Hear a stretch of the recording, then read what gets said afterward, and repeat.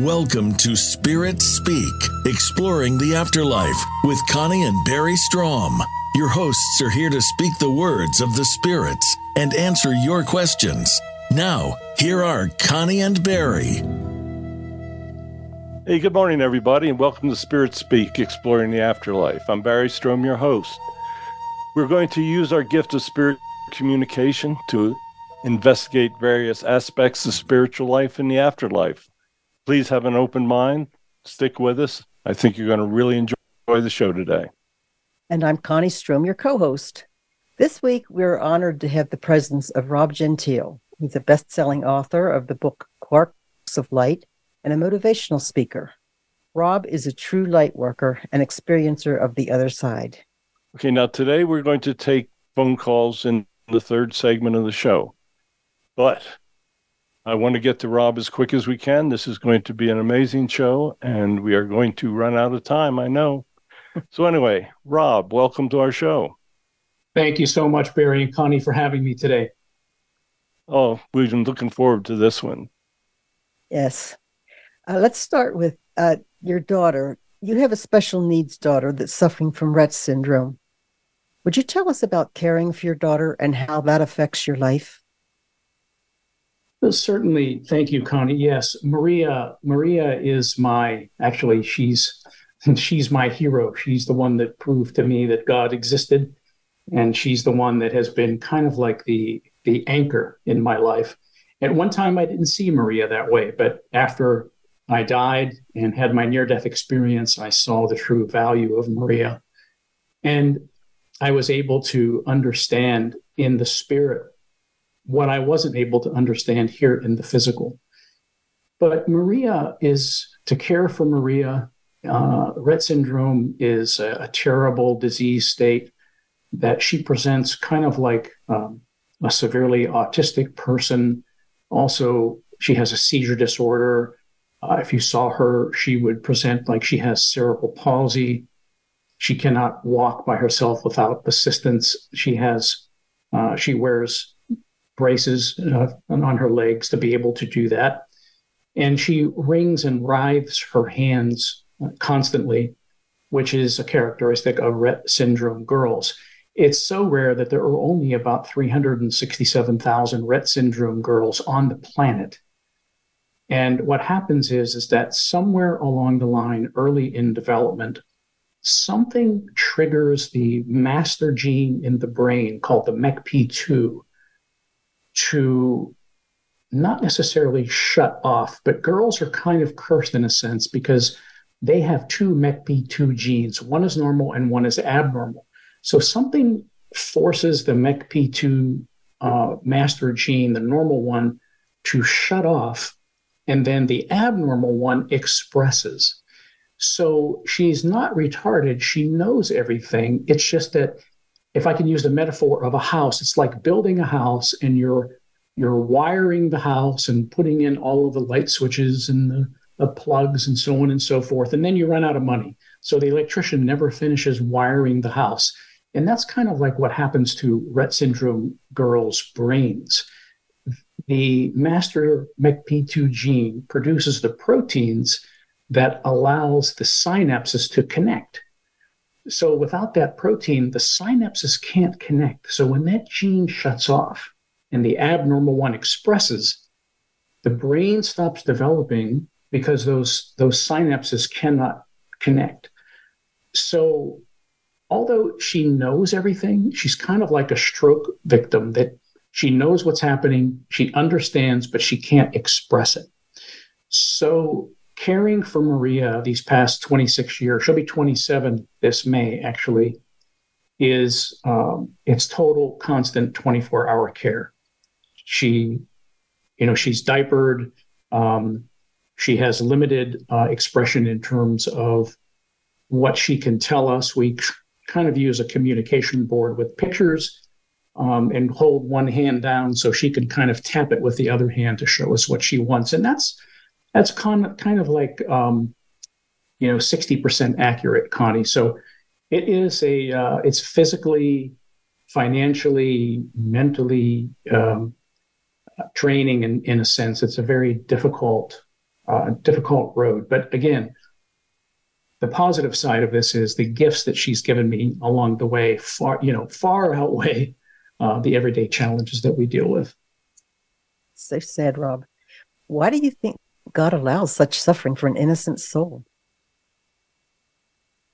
Well, I'll tell you, if I knew that, but here's what I think the best way to answer it is this. And I learned this through my near-death experience. God doesn't allow or disallow these things. It's the free will that we have. And when I say free will, that's a rabbit hole we can run down, for the entire show, because I think that free will has a lot to do with the quote unquote evil in the world, the bad things that happen in the world. I think that those bad things that happen in the world sometimes, depending on the circumstances, just the misuse of free will. But God didn't cause the MECP2 gene to shut off. We have our theories as to what happened to Maria and why that master gene shuts off. But here's what I've learned about adversity and suffering.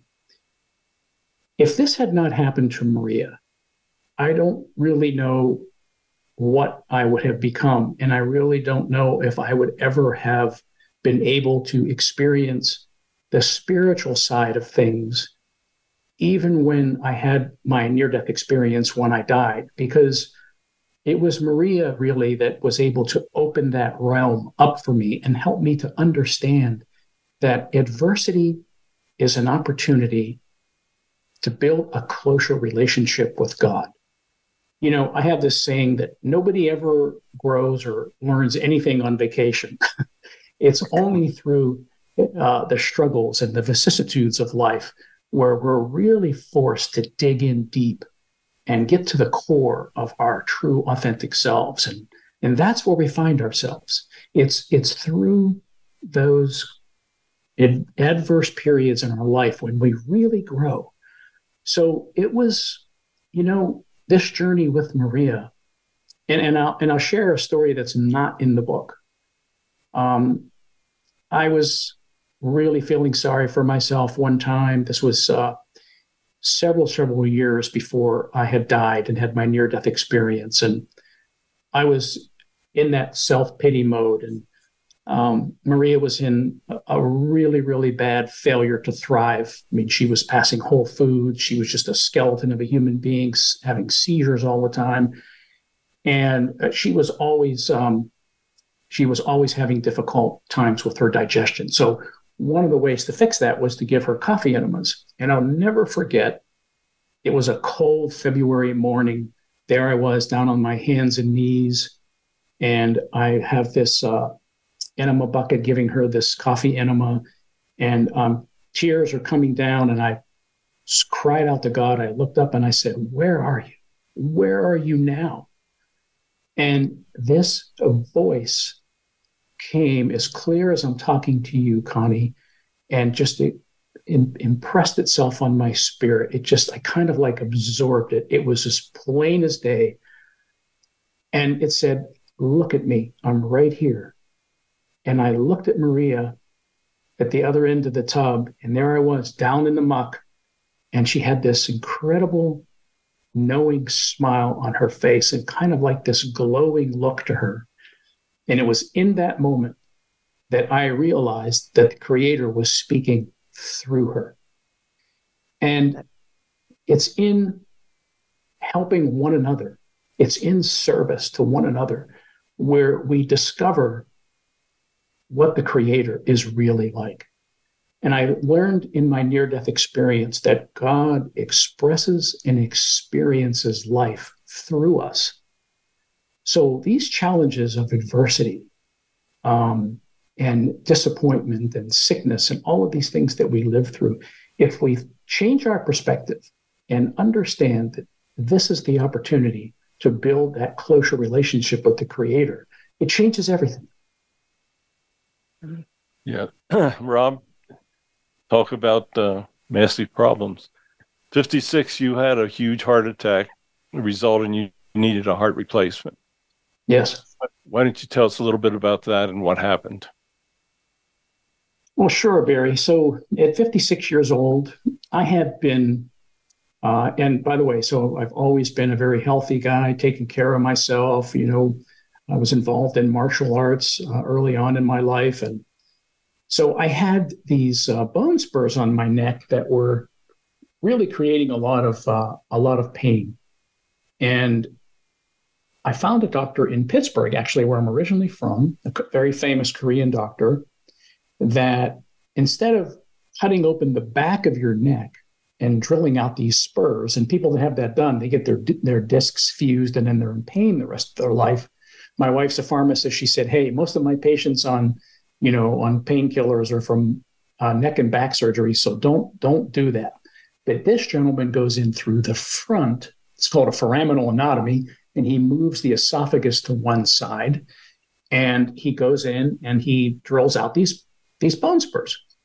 So it's a relatively simple operation. I stayed in the hospital one night, and then I was released. Well, what happened was, and of course, looking back, my transplant team was able to figure out what happened. So 4 nights later, I come back to North Carolina. I'm in my bed, and about 11:30 p.m., all of a sudden, my wife hears all of this screaming and thrashing. And at first, she thought it was my daughter having seizures. But she turned on the light, and there I am flopping around like a fish, and I'm screaming in pain. We don't know what's going on. She calls 911. I pass out from the pain. And thank goodness, the ambulance gets there quickly. I'm only about 3 miles from the hospital. I'm rushed to the hospital. The ambulance driver knows I'm having a massive heart attack, calls it in. They get me into the ER. And what's peculiar about this, Barry, is that, so they gave me some blood thinners immediately and some drugs, whatever those were. I'm unconscious. And the ER doctor says, "Okay, look, the cardiologist isn't here. We've called the cardiologist. He's en route, but we've got him stable, and he should be fine until the cardiologist gets here." So my wife breathes a sigh of relief. And there I am laying on the gurney. My wife's in there with a nurse. And all of a sudden, my wife describes it as a scene from the movie The Exorcist. It was almost as if somebody had grabbed me by my shirt and pulled me forward on the gurney from the waist up. And I mean, my wife said I sprang forward with great force. And my eyes popped wide open. There I was sitting up, scared the heck out of everybody. My eyes popped wide open. I screamed out the name Frosty and fell backwards, collapsed on the gurney. Code blue rang out in the hospital, and in rushed a team of doctors to try and resuscitate me. I say try and resuscitate me because for 20 minutes, and my medical records show this, for 20 minutes, they could not revive me. They tried, of course, paddle shocks, vigorous sternal rubs. They injected epinephrine into my heart with a long needle 3 or 4 times. I was not coming back. But for some reason, Dr. Patel, a little Indian woman who's a very good friend of mine now, something compelled her not to give up on me. She continued to do manual physical CPR on me until she obtained a very slight pulse. And when she did, the cardiologist arrived. They did an emergency catheterization through my thigh, found the blockage, inserted 2 stents, but it was too late. I went into cardiogenic shock. Another doctor rushed in, intubated me, and I slipped into a 4-day coma. So that's how it began, Barry. That's quite a beginning. Yes. I guess a logical place from there would be to tell us about your near-death experience. I know you refer to it as a journey into the urethral. Yes. Well, two things happened. I had 2 experiences actually. When I was in coma, my oldest brother drove down from Pittsburgh. I was raised Catholic, He called the local parish priest. The parish priest came in, and I was intubated. And so he didn't think that I was going to make it. So the parish priest went ahead and anointed me with oil and ashes. In the Catholic faith, it's called extreme unction. You only get that once in your lifetime, and it's preparing you to meet God. So they did that. I had neurologists coming in and out of my room for those 4 days, testing me to see if I were brain dead. I don't know how they do that, but on the 4th day, one of the doctors said, look, we can't wait any longer. He's probably a vegetable. We don't know what we have. We're going to pull the vent. If he starts to breathe on his own, we'll see what we have. Well, obviously, I did. But what was extraordinary about that, Barry, is that my wife was the first one to walk into the room in my recovery.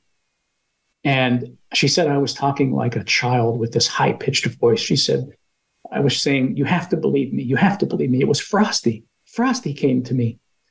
And she said, oh, my God, Rob, that makes total sense. I said, what do you mean it makes total sense? She said, well, right before you flatlined, you sprung forward on the gurney and screamed out his name. And then you passed out.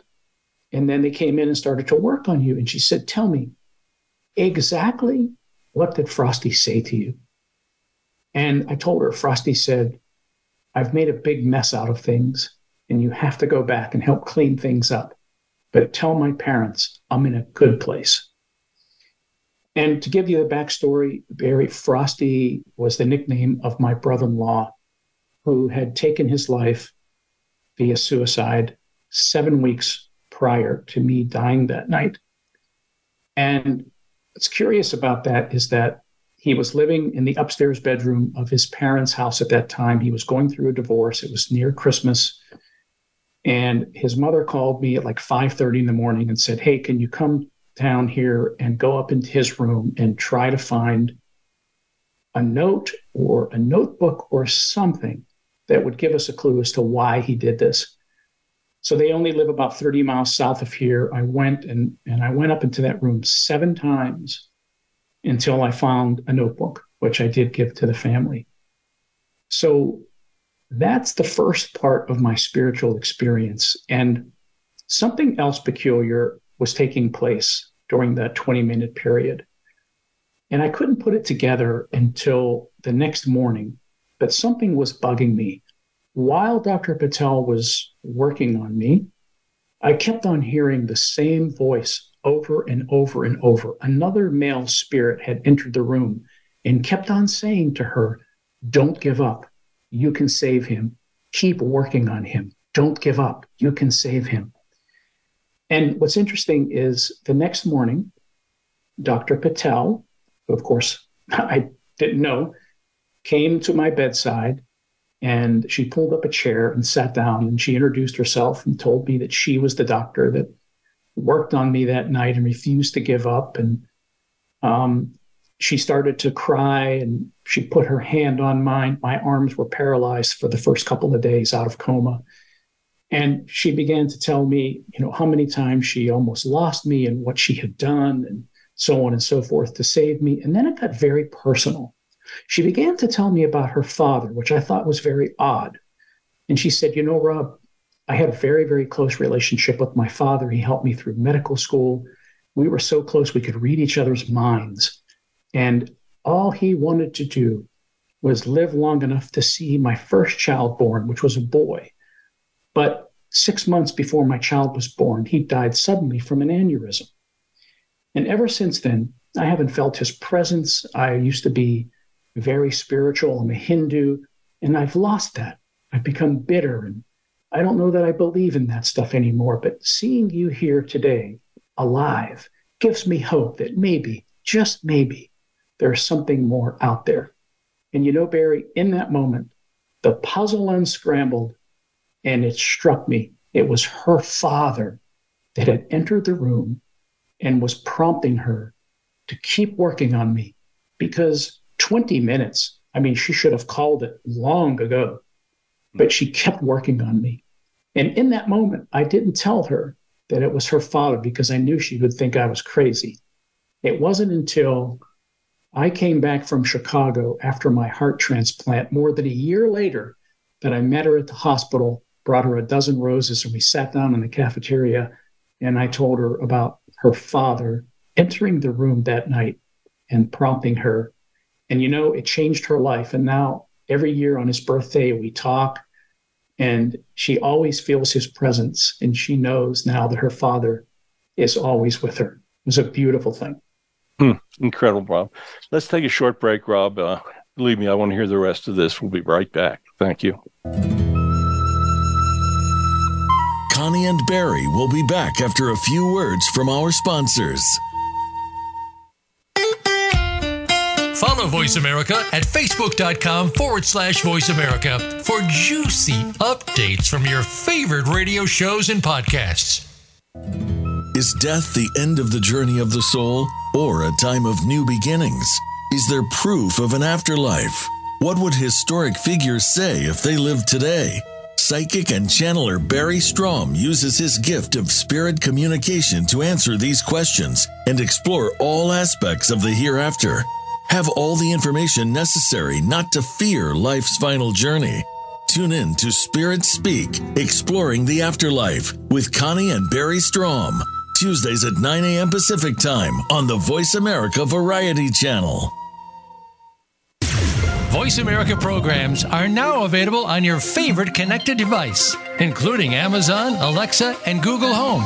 Through streams with Apple Podcasts, TuneIn, and iHeartRadio, listening to your favorite show is as easy as saying the show name followed by the word podcast. Hey, Alexa, play Finding Your Frequency podcast. If that doesn't work, try adding on TuneIn or on iHeartRadio or on Apple Podcasts.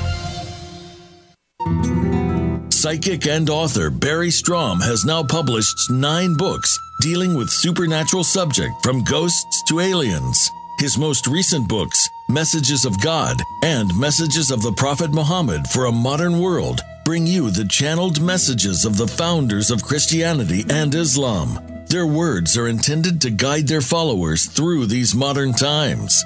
These books are available in softcover and ebook on Amazon.com. Signed copies of all of Strom's books are available on his website, www.barrystrom.com.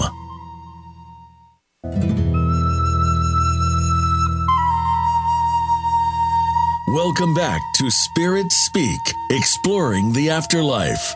Here are your hosts, Connie and Barry Strom. Hey, welcome back, everybody, and thank you for tuning in. We've been speaking with Rob Gentile with his incredible life story. Rob, let's continue with it. I'm sure nobody's left. Okay, well, certainly. Well, Barry, to answer your question before the break, what happened next is, of course, when I came out of recovery, the doctors told me here in North Carolina that there was no way that I could survive without a heart transplant. My heart was completely destroyed. So they hooked me up with a defibrillator device, and this thing, looks like a bulletproof vest a policeman would wear. So I had a battery pack on my right shoulder, keeping this vest on me. And every time my heart would go out, which was often, by the way, this thing would shock me back to life. Talk about PTSD. Jeez. And then they also put a port in my chest on the other side, which was dripping this medicine on my heart called milrinone, like every 60 seconds. And there was a pump attached to that too that made this crazy, whirring sound, like every time it dripped medicine on my heart. So I had these two, one battery pack on my left shoulder, one battery pack on my right shoulder. I looked like this cyborg creature from, a science fiction movie. Nobody wanted to come near me. But I couldn't get a heart. I tried everywhere to get a heart here in North Carolina, other states too, and I couldn't get a heart. I was about to give up.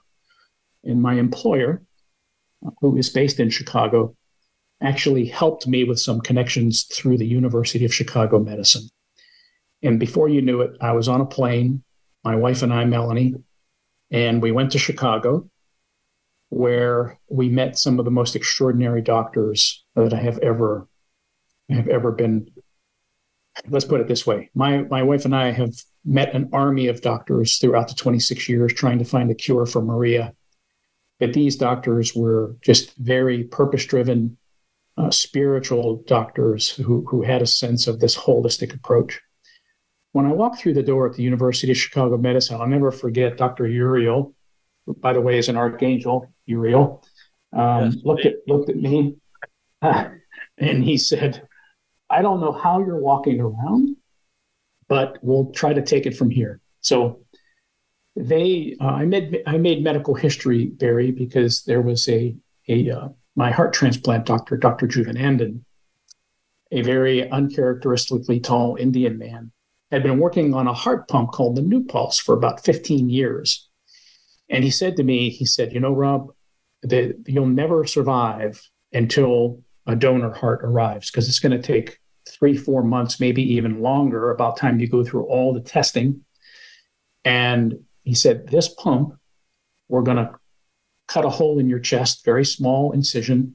I'll fish this little balloon pump down through your aorta, and out the left side of your body is going to be this titanium disc with wires coming out of it connected to this pump about the size of a lunchbox that runs off an iPad, of all things." And I said, "Wow, that's really cool, Doc. I mean, how many people have had this thing?" And he said, "Well, that's just it." He said, we've only tested it on cows." And I said, "You mean like where steaks come from? You're gonna put this thing in me?"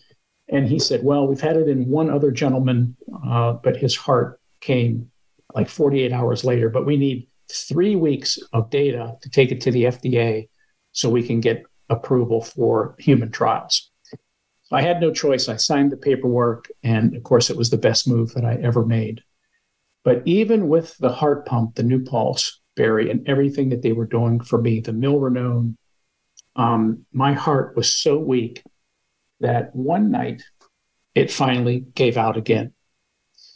And this is where I had my most profound near-death experience. And this is where I really thank Frosty for opening the door for me, so to speak, because, being raised Catholic, I had a very narrow view of the Creator. But when Frosty told me he was in a good place, I really began to question things, because I was taught as a Catholic back then that, of course, taking one's life was, immediate, no pass, no go to a place called hell. But Frosty was in a good place. And that was a paradigm shift for me in my thinking and my belief system. But what happened in Chicago was, when my heart gave out the second time, I was alone up on the 8th floor of the University of Chicago Medicine with a view of Lake Michigan. A terrible storm came in that night, sheets of rain smashing up against the window, lightning. And in that moment, it was almost as if every negative thought that I ever had, every mistake that I ever made in my life, everything it was like I was drawing all this fear into myself like a magnet. And I didn't realize at the time it was the dark one. It was the enemy working on me. But that's what was happening. And in that moment, my heart went into tachycardia and I just gave up. And in the next moment, what felt like, it's hard to really describe it, although I don't really know how much time passed, but I was taken up into a timeless place. I found myself inside this shapeless, formless vacuum of sorts. It was an unending, infinite vastness. The way I describe it, it was much like looking out an airplane window on a cloudless day. You're flying on an airplane, it's a clear, sunny day, and you can see everything, you think, but you're really looking at nothing. And that's what it was like. I'm standing in the middle of nowhere. I was everywhere at once. It was almost as if I was made of sand and someone picked me up and threw the grains of my being into a strong wind, scattering me across this infinite, timeless universe. And I saw what looked like a hologram of my body in my green hospital gown, suspended in space, whole and healthy. And at the same time, I can look down and see my broken, atrophied body in the same gown, lying in my bed, connected to the heart pump and all the IV bags and everything that was attempting to keep me alive. What was happening was just unexplainable. But in that moment, I felt as if I was connected to the vast wisdom of the universe, all of it, without words. And I remember being disappointed that I did not see Jesus Christ. I did not see God. I did not see my parents who have gone before me. I didn't hear any singing. Remember being disappointed. I didn't see a singular divine being, but instead, God impressed on my spirit concepts that I wholly understood without explanation. Much like God spoke to me when I was in the tub with Maria, cleansing her. But in that moment, all of a sudden, and I should say, in this place that I call the ethereal, there was no language. Communication was kind of like telepathic. It was sensed and felt, then absorbed. It was kind of like an extrasensory perception and synchronicity at the same time. But these concepts began to come in like, I am the power behind all things. My power is omnipotent. I am the origin of all. This is the divine source, the foundation for everything. This is your real identity. That's the first thing that hit me. And there was my body, the five senses had no functionality in that place. In other words, there was no smell, taste, or touch. But what had been expanded was my ability to view light. The human eye can detect only a small percentage of the color spectrum, but there in that ethereal place, it seemed like a light was amplified and colors seemed to abound. And I saw that time was only real in the physical realm to satisfy our one-dimensional linear thinking. But it was an illusion in the ethereal. Instead, it seemed like time was constantly in flux between past and present, creating the ultimate paradox. And what I thought was curious is that I didn't see the future. The future was hidden. But I knew that if it was there, I didn't need to worry about it.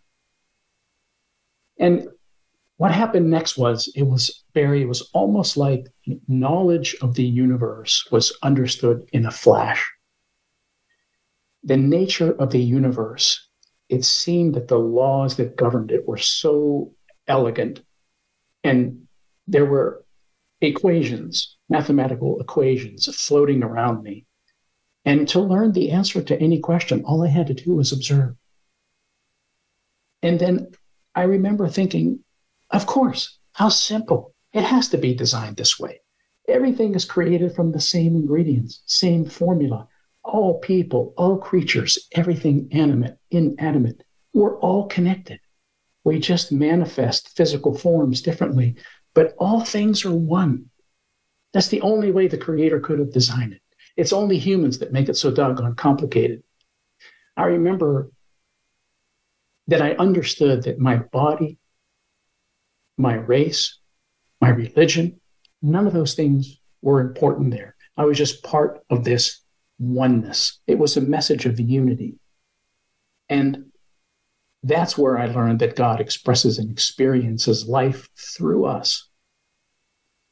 And then I have to tell you, one of the most extraordinary things that happened, which is, by the way, the cover of my book, Quarks of Light, I saw and became part of what looked like this gigantic web that covers the earth and stretches into infinity. It's hard for me to explain exactly what this web was, except that it looked like it was made of trillions of neurons. And it is a vast interactive network that binds us all. I somehow knew that each neuron, and remember what a neuron looks like from science. It has a nucleus and then it has tentacles and they're woven together. And somehow inside that nucleus, there was a tiny spark of light or a quark of light inside each one of those nucleuses. And I knew somehow that each one of those little quarks of light or sparks of light represented a life, a human life. And then I knew that we were all connected. And curiously, there were some parts of the web that were darker than others. But they're connected to everything. I felt both exposed and free. I realized that there was no place to hide my actions, good or bad, in the universe. And I remember thinking in that place, if I hurt myself, I hurt everything connected to me.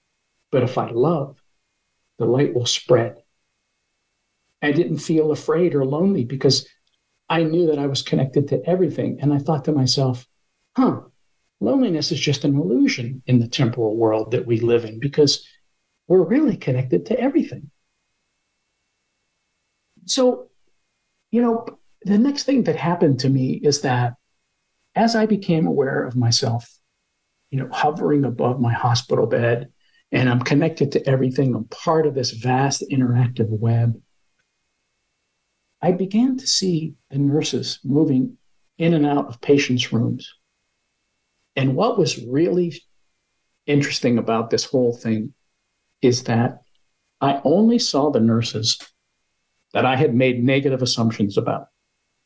And I remember thinking, wow, I thought that I had evolved past judgment, but obviously I didn't. And it was almost as if I began to watch their lives on multiple screens all at once playing out before me, like movie trailers. And as I was watching their lives, the movies were going, it was like in a regression of events. In other words, from where they were now, all the way back to childhood. And what was fascinating about it is that every time there was a violent act that occurred in their life or a poor personal choice or circumstances out of their control, abuse, something like that, a watershed event, the movie would stop for a millisecond. And it was painting me a picture of what that person had become and why. And I remember standing there looking at that saying, how could I have ever judged these people so harshly? And then, Barry, I had a life review of myself. And that was tough because having a special needs child, there were many times, and I don't talk about this to many people on podcasts, but there have been many times in my life in the darkest moments that I had prayed that Maria would pass to end the suffering, to free me and my wife. And these are things that I had to face. And what was curious about that is that as soon as I forgave myself, here comes Maria out of that vastness, standing there in front of me, perfect and whole, beautiful. She's standing there and her eyes are filled with light. Not the kind of light that we see in the natural world, but that spirit of light that animates all life. And she had this knowing smile on her face. And I immediately recognized that smile because she always had that little smirk on her face when we were in our toughest times together. There were times when we lived in the hospital months on end. They couldn't get her seizure stopped. They'd have to put her in a phenobarbital coma. And she would always have that little smirk on her face. And it wasn't until I saw her in spirit that I realized what she had been saying to me that whole time. She had been saying to me that, hey, you can't touch the best part of me. And in that unspoken language of the ethereal, I communicated with her. And I said to her, Maria, please speak to me. I have never heard your voice. How I long to know your thoughts, your personality, to hear you say one time, I love you, Daddy. And then I said to her, your mother and I, we've taken you everywhere. We've given up everything. We don't know what to do for you anymore when you're suffering. Tell me what it is that we can do. And she said 3 words that transformed my life. She said, "Just love me." When she said, "Just love me," for the first time in my life, I felt free and forgiven. And I spoke into the vastness and heard my own voice echo back to me, "I never want to leave this place." And when I said, "I never want to leave this place," in the next moment, I found myself back in my bed with that sound of the heart pumping my heart. And it was in that moment that I said to myself, I really don't care if I get a heart or not. I know my daughter is perfect and whole. I know she's okay. But I knew that I was sent back, to share the message and to make sure that, because I wanted to make sure that Maria in this temporal world, in this physical world, was cared for the best that I could care for her. So I knew that I was sent back for that. But honestly, in that moment, I was depressed. Didn't want to be here. Wow. That's incredible, Rob. You got me at a shortness of breath here myself. Let's take a short break and when we come back, we're going to talk about your heart transplant. Connie and Barry will be back after a few words from our sponsors. A little birdie told me Voice America is on Twitter. Follow us at Voice America TRN. Psychic and author Barry Strom has now published 9 books dealing with supernatural subject from ghosts to aliens.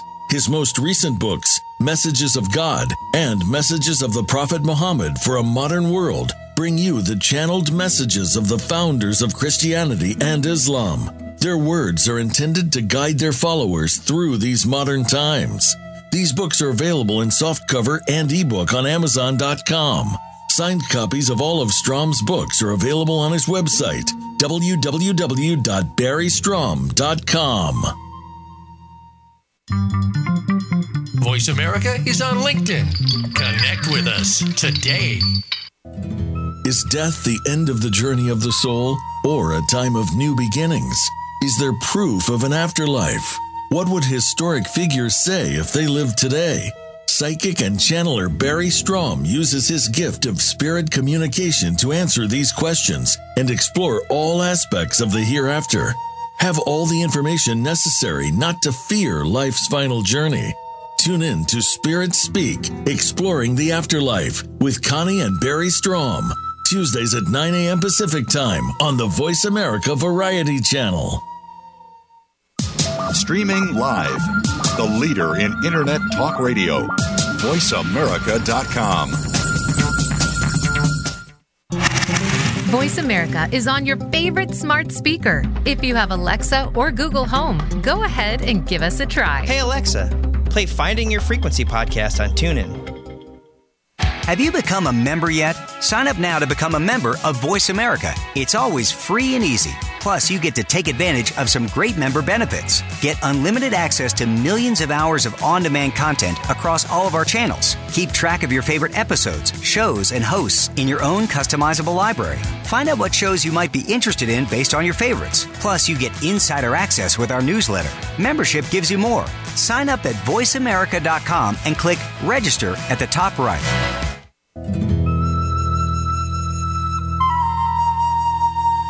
Welcome back to Spirit Speak, Exploring the Afterlife. Have a question for Barry or their guests? Join us on the show at 866-472-5788. That's 866-472-5788. Now, back to the show. Hey, welcome back, everyone. Thank you for listening. We have Rob Gentile here, and been incredible so far. So, Rob, I know time is going to be premium here, but tell us a little bit about what happened after your heart transplant and as you regained the strength with your new heart. Oh, sure, Barry. So I was finally transplanted on June 6th, 2016.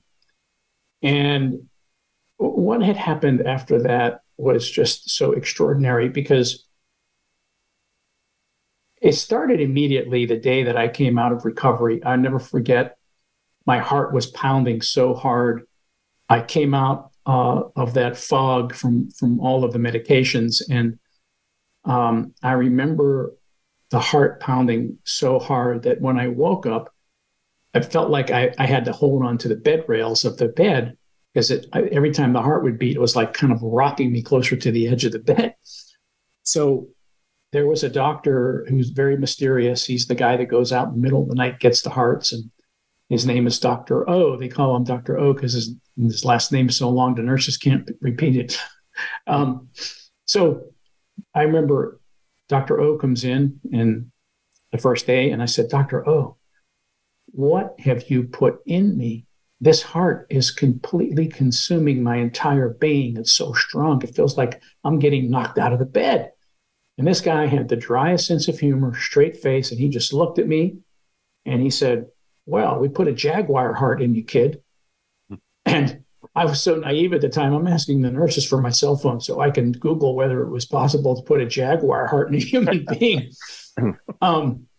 But anyway, that heart began to speak to me from day one. And it's kind of curious because as the days progressed and I began to ask Dr. O more questions, he said that your case was very peculiar because he said, you know, when we put a heart in a body, the heart knows that it's not in its home. And it goes through a period called SAG, where they actually have to give the heart medicines to encourage it to beat. And he said, with you, Rob, it was kind of interesting. When we dropped that heart in you, it just took off running. We didn't have to give it any drugs. So my experience was extraordinary. And it took me almost 2 years to find out who the donor was, which is a very complicated process. But during that time, when I was living in Chicago for that year alone, I began to have feelings and emotions and cravings and things that were not my own. And when I finally did meet the dad of the donor heart, a lot of questions were answered. A lot of things came into clarity. And these so-called coincidences, which I coined the phrase in my book that coincidences are God's way of remaining anonymous, because that certainly was the case with me. So as it turns out, this is a spoiler alert, I have a beautiful blonde-haired, blue-eyed young lady living inside me, who, by the way, was born 3 months before my daughter, Maria, and who always wanted to work with special needs children. I got to see some of her artwork when I met her dad, which was so uncanny because she was a natural artist that used to do pencil sketches. And my mother was a natural born artist that used to do pencil sketches. And some of the pictures were almost identical. Not only that, her favorite flower was the daisy, which she actually had on her tattooed on her arm before she passed away. And my father's favorite flower was the daisy. And I have pictures of him, even though he passed when I was 5 and I didn't know him. But there were pictures of him standing behind all of his daisies in our garden back home in Pennsylvania. And it's kind of an iconic picture in our family. So there were so many of these so-called coincidences. And this young woman, much like Frosty, passed via suicide. And she began to speak to me in various ways. She's the one actually that helped encourage me to write the book, to get the story out, which has ended up helping a lot of people. It's been incredibly gratifying. So I don't know, Barry, if you want me to continue on with that, but that's in a nutshell, because I know we're pressed for time. And let me ask you a leading question. Sure. You doing anything next week at this time? Your story is so incredibly interesting, and there is so much that I want to do yet. And our time is running so short that I just really want to have you back on. So I'd be honored to come back on, Barry. We'll have to figure out a time. I'm traveling the next couple of weeks. As you know, I'm a regional sales manager. for a steel company. Out. Yeah, but we'll figure out a time. Yeah, I'm so blown away by your story. There's no way I'm going to let this one get away. So, so I really, sorry, Rob. We are definitely going to have you back on just as soon as we can schedule it, because I know there's a little girl here who gave up her heart that wants to speak to you, and we just simply are not going to be out of time for you to receive the message she wants to give. So why don't you take a couple minutes, tell everybody how they can get in touch with you, how they can get your book or your website, and we're going to just simply have you back and continue where we left off. Okay, well, that's very kind of you. Certainly, you can email me through my website, which is Rob A. Gentile, Gentile, Rob A. as an apple, Gentile.com. My book is entitled Quarks of Light, a Near-Death Experience, which you can find on Amazon very easily. The audio version or the hard or soft cover is on Amazon, or at any bookseller. You can find Quarks of Light, a Near-Death Experience.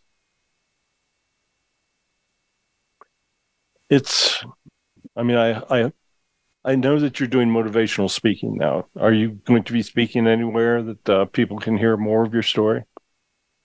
I just did an engagement in Georgia recently. I have another engagement coming up, but that's not until September. I'll be the keynote. Actually, at the hospital that saved my life here in North Carolina, I'm going to honor the 3 doctors that helped save my life. And then they wanted me to kind of expound upon this heart-brain connection. Yes, I want to talk about as well. So we have a lot of things to talk about yet.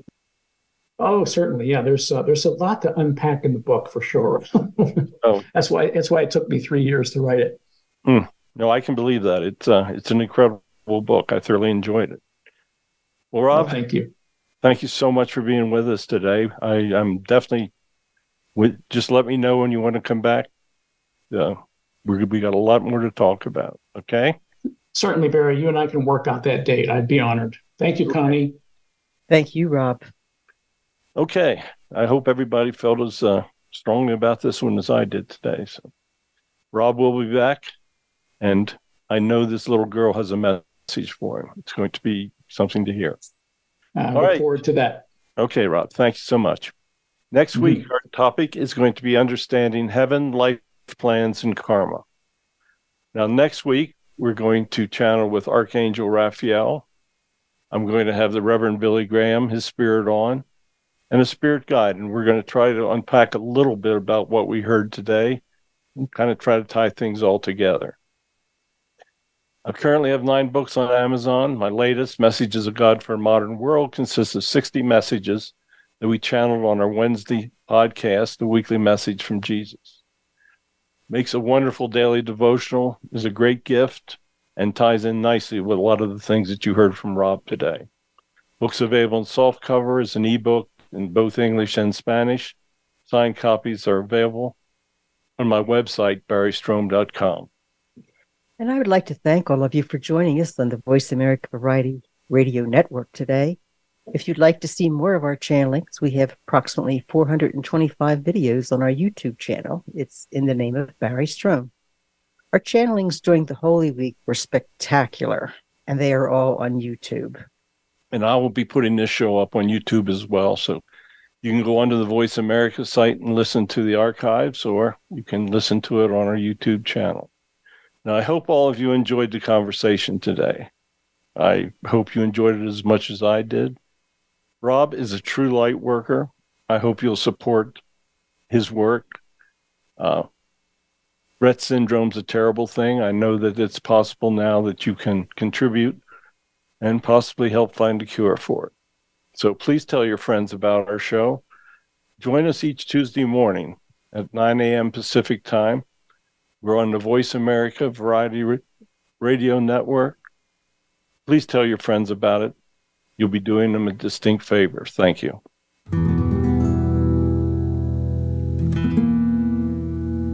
Thank you for tuning in to this week's episode of Spirit Speak, Exploring the Afterlife with Connie and Barry Strom. Tune in next week for another informative and inspiring episode on the Voice America Variety Channel at 9 a.m. Pacific Time.